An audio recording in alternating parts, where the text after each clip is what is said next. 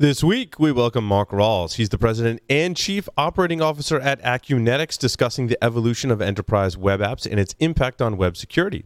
In our second segment, we welcome Brian Kelly, head of Conjur Engineering for CyberArk, for a technical segment on secret lists and the end of application secrets as we know them. In our final segment, we're going to air a pre-recorded interview with Steve Wiley. He's the general manager at Black Hat, discussing an overview of Black Hat USA 2020 for the first time being an all-virtual event. Stay tuned for all that and more on this episode of Enterprise Security Weekly. This is Security Weekly, for security professionals, by security professionals. Broadcasting live from G-Unit Studios in Rhode Island, it's the show where we talk security vendors and aren't afraid to name names. It's Enterprise Security Weekly. Today, every business is a digital business. Most of us are migrating workloads to the cloud, adopting DevOps tools, rolling out RPA software, and supporting a remote workforce. While opportunity is great, so is the risk of advanced cyber attacks. Many high-profile breaches start with a compromise of privileged credentials. CyberArk is the #1 leader in privileged access management. Talk to CyberArk today to secure privileged access for humans and machines across hybrid and cloud environments and on endpoints. Learn more at securityweekly.com/CyberArk and stay one step ahead of the attackers.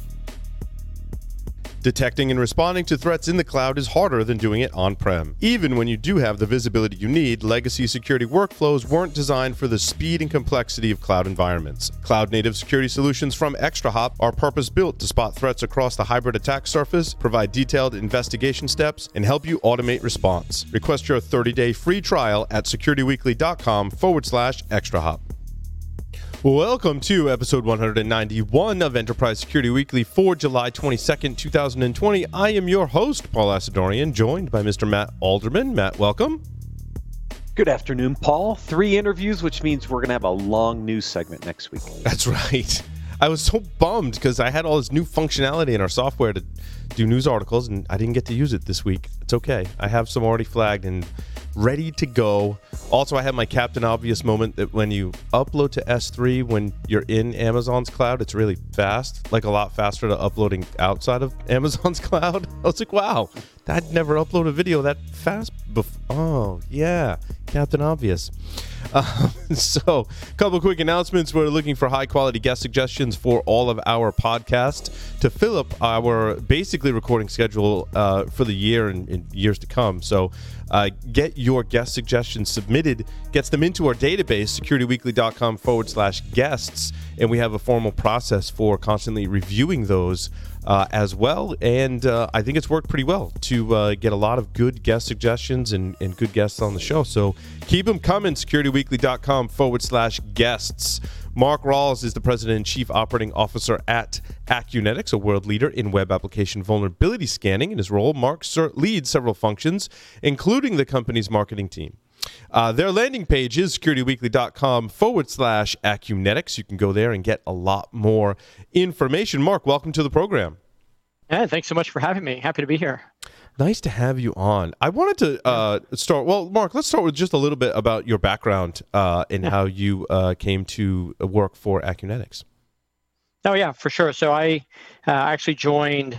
I've got a long history in software. I spent a lot of time earlier in my career at a software company. A lot of the audience probably is familiar with SolarWinds, who makes IT management software, and really kind of cut my teeth there in a number of functions, and then spent some time at Vista Equity Partners, which is a large private equity firm that invests in nothing but software companies, and left Vista with the idea of getting back on the operating side, which I really love. Where you're able to really get in the trenches and make a difference and move the needle.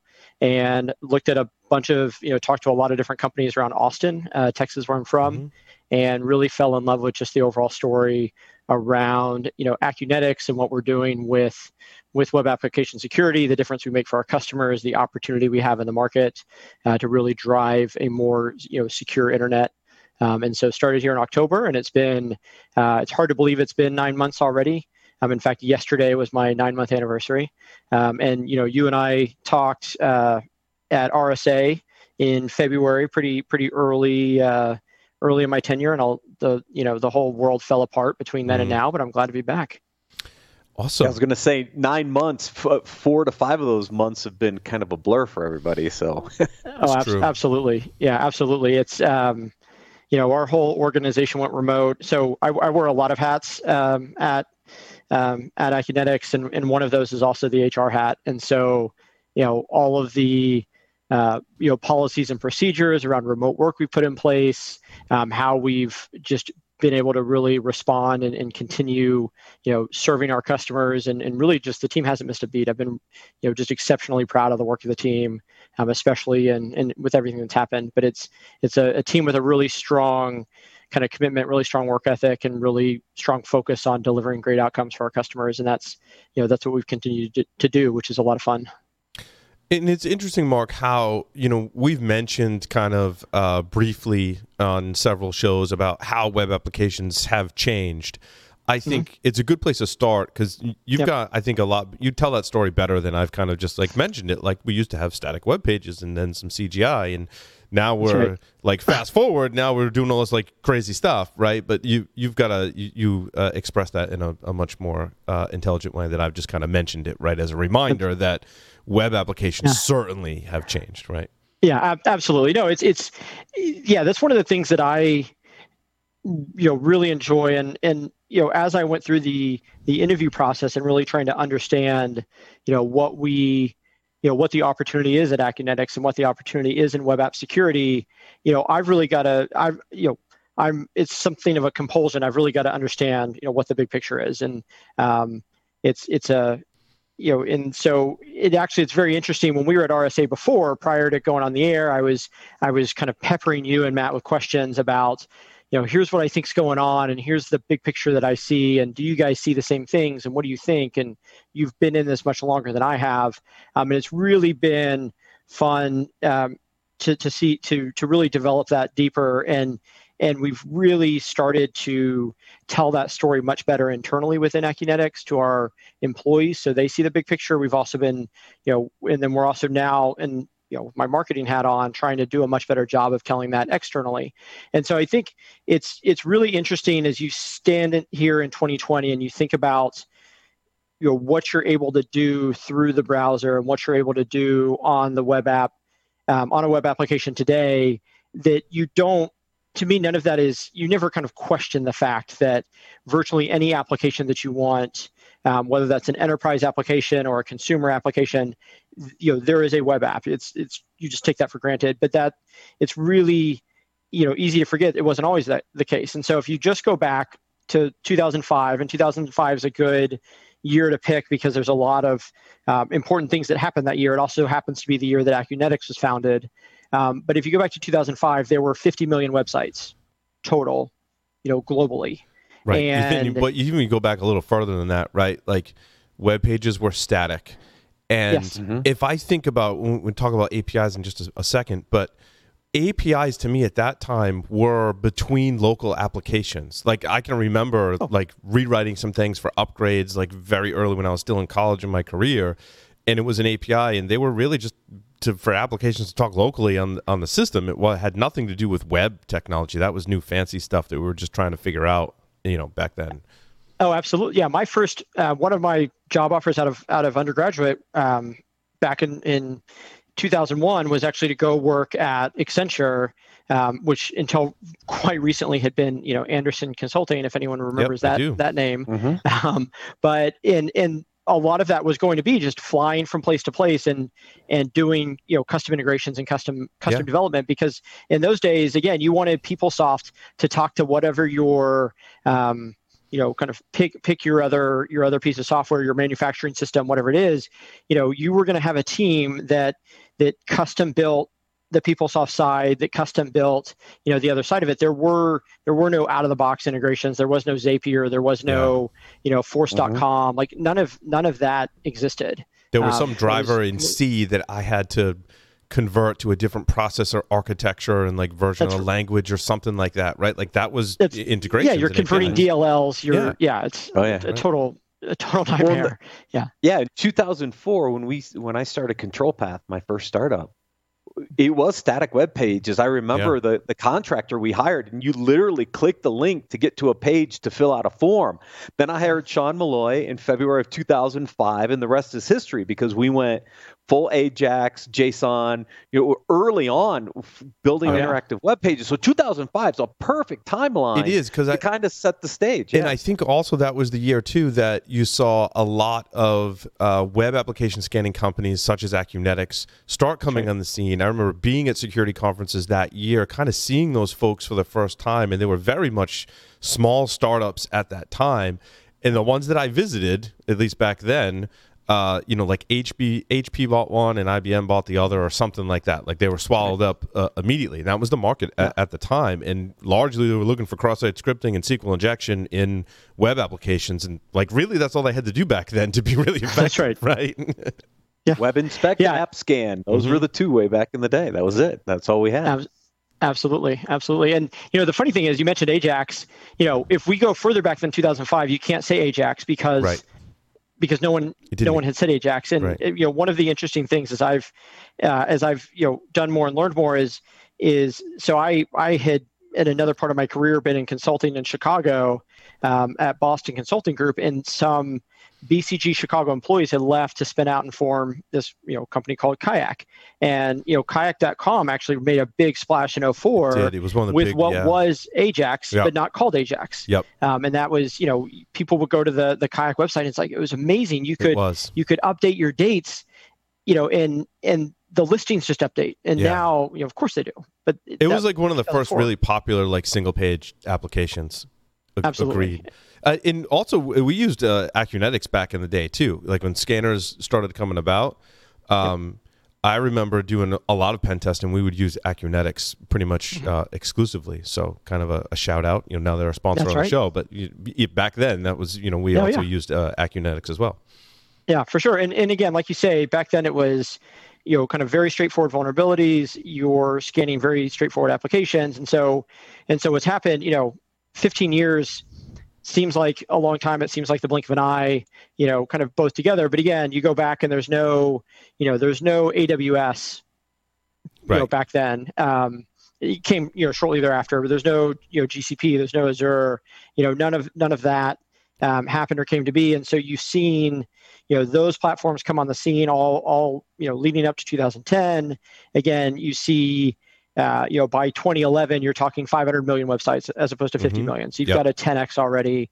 And then there is all this, very, I kind of, came of age computing wise in the late 90s when it was all about, Linux and people talking about, Linux and Microsoft saying, why would you ever use Linux? Because, it's why would you ever use open source? Because, who do you sue? And there's a separate question of you actually want software that works, not to sue anyone, but that's not the way Microsoft saw it back in the day.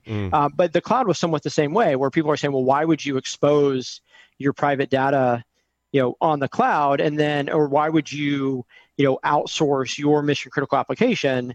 And then you fast forward to 2015 when Netflix announces after, a multi-year process, they're now fully on AWS, right? Which is that's just a huge development. And you don't, you can't conceive of higher load and more demand than that. And if now, the public cloud has taken that on, and then, Spotify moves to GCP a few years after that, it's you kind of look at that. Another and you're like, interesting stat, Mark, that 83% of web traffic was API based in 2018. That's right. It's amazing. Talk about amazing. We took all the way from single page applications. That's really not a whole lot of time. In computing, I guess it is, but that's a staggering growth in. It is staggering growth. Number so we're from dynamic, zero, right? Yeah, zero to 83% by 18, and I'm sure it's higher today. And a lot of that reflects the growth of mobile, right? And mobile applications. And there's, I'm sure you guys have, vendors and do interviews around, MAST and mobile application security testing. That's not something that we do, but every one of those APIs is every one of those APIs that your mobile apps are connecting to, those are web applications that we do scan and secure as part of our portfolio. And so, you've got this huge shift of APIs. You also, starting kind of in the mid-teens, you also get microservices. Yep. So no one really used to talk about developing with microservices, and then all of a sudden it hits the scene, becomes all the rage. And when you're talking about an agile, development model, you're talking about CI/CD, daily builds. You can't operate successfully in that framework if you have a monolithic architecture. You have to go to microservices, right? There's no other way to be productive. Right. Now we have so many options. What that means is that so many options. Yeah, exactly. Yeah, exactly. For sure. So what that means, though, is that you've got, again, in the old world, you have this kind of single monolithic application. Now you've got this application that is built with microservices, which means basically it has a bunch of internal APIs, for lack of a better term. And, you probably have a mobile version as well, and you're integrating with other applications. So you have all these APIs. And so you're not going one-to-one, you're going one-to-many. And in fact, and then compound that again, Mark, what I was thinking about the other day is, I'm like, a lot of these orchestrators are web applications that you're implementing to help you build a CI/CD pipeline to publish your own application. Right. So it's everything you just talked about. Plus, you're going to have some other applications that are probably open source, maybe some commercial, but there are more applications that you have to secure and scan. That's right. Jenkins, That's right. I was looking at Jenkins today. I'm like, we should probably pay more attention to that. And that's like an application that supports the production of our application. And you have more and more of those every day. Well, Paul, it is turtles all the way down. Mm-hmm. Yes. I have to say, but I think it's it's interesting. We had a customer reach out today that I was speaking with, and they said, they're kind of going through the evaluation process, and they're saying, well, we have 30 applications, and I said, okay, well, we need to kind of get under the hood on that. Like, I know you think of that as 30 applications, but what is that really? And they said, okay, well, it's the developers came on, they said, no, it's actually 300. And so like, wow. And why is it 300? Well, it's APIs and microservices. And then, the developer adds on and he says, okay, well, in a few months after this next release, it'll be 3,000. And the management team was like, wait a minute, are we going from 30 to 3,000? And the answer was yes. Well, no, it's still the same 30, but it's actually 3,000, web applications. And that's just it's funny that it came up this morning because I knew I was coming on today to talk about this very topic, but that's what enterprises around, every enterprise in the world is facing that challenge, right? That your old, what used to be 30 applications is now 3,000. And if you're the CISO and you're responsible for, information security, you're responsible to tell your CEO, to tell your board, to tell your investors, we are secure. Well, how do you do that when now you need to scan these 30,000 applications, and you probably have the same, one or two or three security guys you always did, or maybe you're lucky if you even have a full-time resource just around web application security. Maybe it's just a fraction. Like, how do you even secure that? Yeah, Matt. Yeah. Well, I mean, to your point, Mark. I mean, an application used to be a single URL running basically a monolithic piece of code on a single server, usually in your data center. In microservices and containerization and all the things we've seen, it's still that single URL, but the subcomponents under it are just massive. And you think about the proliferation of all the underlying components in these endpoints, and then all the API communication in between them. We forget about what the application really looks like today. Absolutely. And then you compound that, we brought up single page applications earlier. You compound that with, this isn't just marketing microsites, right? You're not just worried about, some guy in marketing like myself who spins up some microsite without asking permission or without going through IT, and it's not properly secured. Maybe it has, form submissions are going into your central contact database. So you actually do have, risk and exposure there, GDPR, whatever else. Okay, that's one thing, right? And that's a microsite, but it's kind of secondary to your core business. But then because of the rise in single page applications, because of the changeover from the OS, the browser as being this kind of dumb window into a static web page, now the browser is almost an OS in itself. Your crown jewels, companies kind of crown jewels applications, customer facing, high value, those are also moving, are becoming web applications. And so again, your attack surface is multiplied 10 to 100x. And it's also chances are your most sensitive, meaningful, relevant assets, where you have the highest reputation risk, that's moving too. And DAST is really, as we've kind of established, I think the perception is that it's not effective, right? But when we tell the story in the context that we just told this story, like, what would you do without it? Basically, right? Yeah, you would exactly. have no idea what your attack surface even looked like, let alone putting things in place to help secure your applications at that point in time, and then also moving forward. Absolutely, and I think that's a really interesting story, and this is where I think you guys can tell it better than I can, which is the perception of DAST tools historically, where they started, what they did at first. Again, at first it was cross-site scripting, it was SQL injection, not a whole lot else. A lot of DAST tools were slow to, adopt, have the ability to do, complex authentication, Selenium scripts, to be able to scan, React or Angular, modern frameworks. DAST tools didn't always kind of keep up with where they should be, and I'm very proud as Acunetics, we've consistently been on the cutting edge. I enjoy kind of having the high level conversation. We did just do a release with a business logic recorder, which again allows you to just test your applications in a more robust way. But that's those are things that most DAST tools for most of DAST history wasn't able to do. Mm-hmm. And so you kind of looked at it and said, okay, that's kind of a useful tool, for my pen testers or for my red team, but that isn't like a critical component of my security. And you know what? If I maybe I'll use this DAST tool this year, and next year I'll use that other one, because now I'm getting a different views and different kind of using different engines to look at my stack.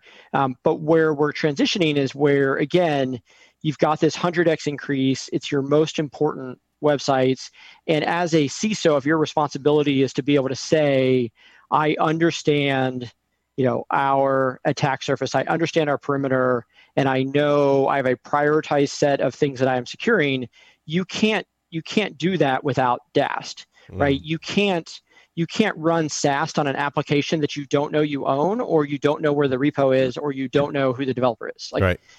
SAST is SAST is a wonderful, wonderful technology if you know those things, but that's not the world. Increasingly, that's not the world that a CISO is living in. Matt. Yeah, I think the challenge is most people don't know how many applications they have. I mean, this was a problem when Paul and I were doing our research on the whole application security side when we were at Tenable.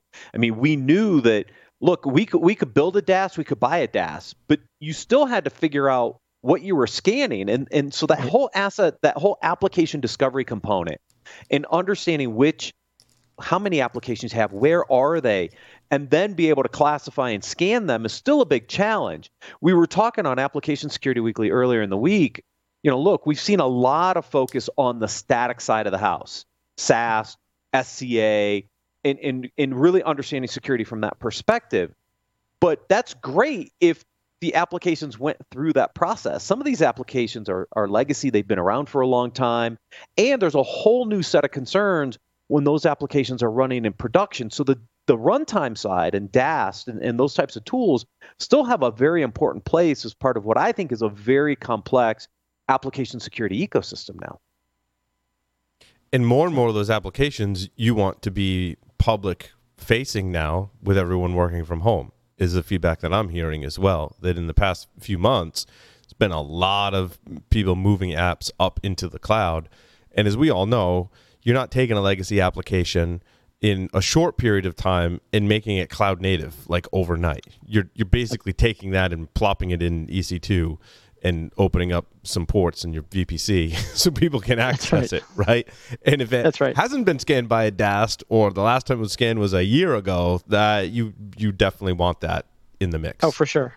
No, and I mean, if you think about the CFOs that I grew up trying to get approval from to put something in the cloud, who intrinsically said, why would we possibly want our data or customer data to be on a public cloud environment? Like everything that their instincts told them was, we are safer and it is less risky if it's in our network, and our network security is protecting us. Well, now you're going to have a whole generation of people who grow up thinking, what do I do if no one can get in the building? Right, which is a crazy thing to think about, but that's the world we live in. Which is, if someone can't go in the building, are we still going to be able to maintain our applications? Which means, we should see an acceleration of movement to the cloud, even beyond the wholesale shift that's already happened, and all of that is outside and is unprotected by all the network security investments that companies have made, largely speaking. And so again, how do you in this world, which I keep calling it a new world. It's not. For many companies, I'm telling them something that they knew was happening 5 years ago, but it's amazing how much this is really starting to hit home, that the way we viewed security for the last 15 years, or heck, the last 30 years, we have to completely reevaluate it. And again, that's where I feel like DAS tools are getting their time in the spotlight and really starting to show their value. And that's one thing. Again, just to plug Acunetics a little bit, our 360 product has a very sophisticated discovery, functionality discovery module in order to identify all of your web assets, everything you should be securing. You give it a domain, you give it an IP address, and it's going to run all that discovery, assemble that laundry list of here's things that could exist. And I was talking to a customer a few months ago, who became a customer in part. They were actually part of a complicated carve out of multiple companies. Investment banks were involved, Goldman Sachs, big consultancies, tech consultancies. And about 3 months after the new company was all put together, they realized they had like 45 web applications that nobody had realized are part of the new company as part of this carve out. And that, was this kind of,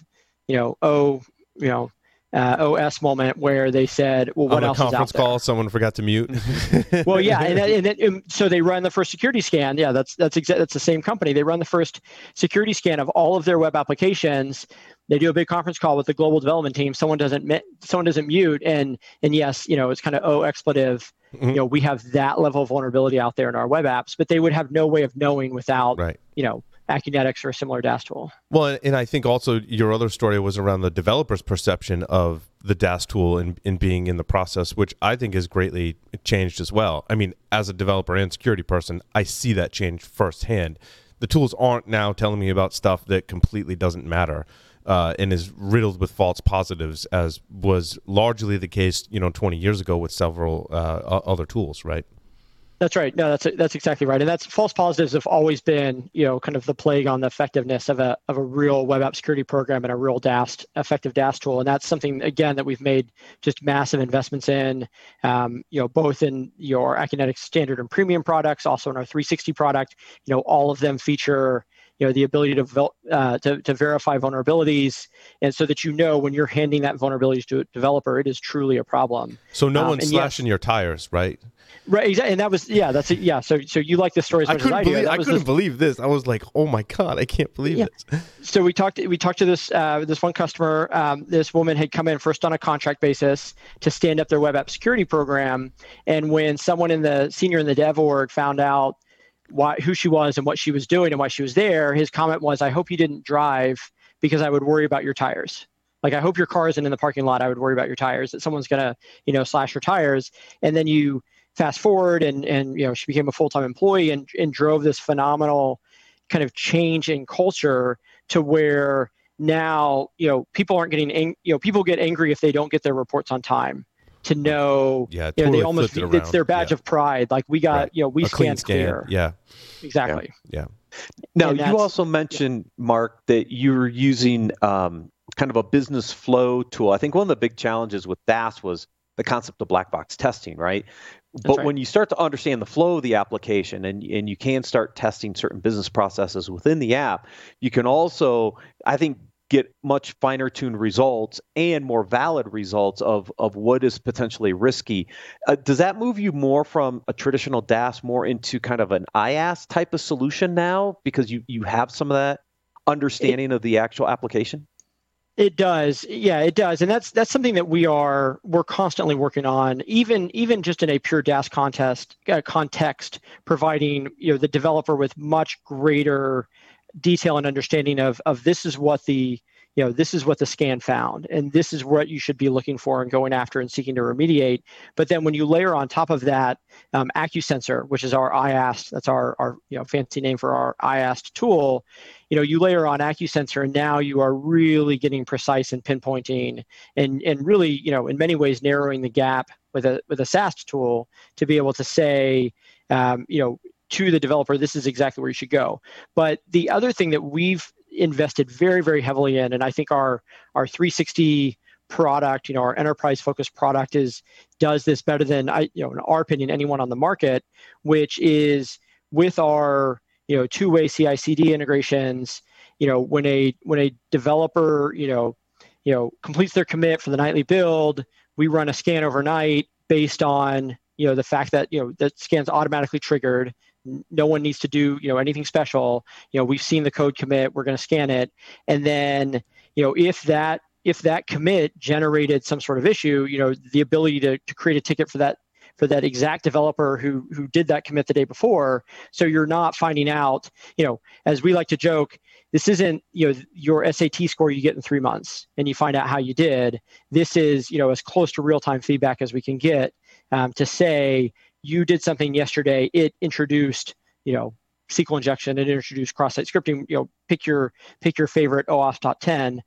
You need to go back and take a look at this. And so with AccuSensor, it's even down to here's the line of code.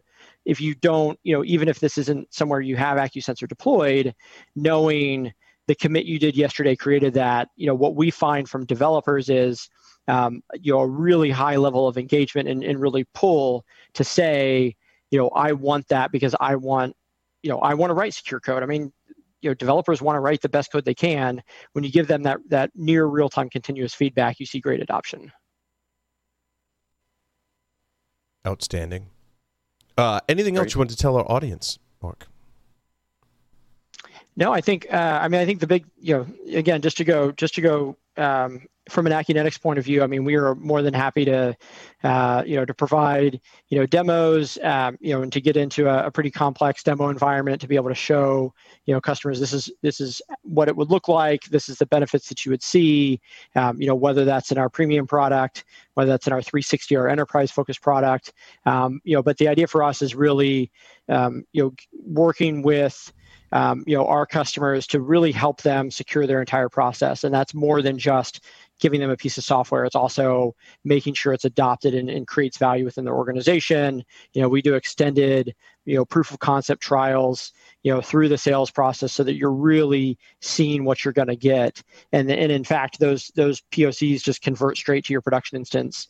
If you do end up, choosing to buy, which fortunately many people do, and that it's a really just kind of low friction way. If you're thinking to yourself, or if you're up at night going, I don't even know where I'm vulnerable. I don't know how many web apps I have, or which one of those could be, which one of my legacy apps have an unpatched WordPress plugin that's creating a huge vulnerability, much less, hey, we've just moved our crown jewel app into a new framework our team isn't familiar with. Have we introduced a security vulnerability? We can help with both, right? We can help, really kind of give you that comfort level to be able to sleep at night. And that's what we're passionate about. That's what we spend all day, every day, eating, breathing, sleeping, dreaming about, is just how to drive web security.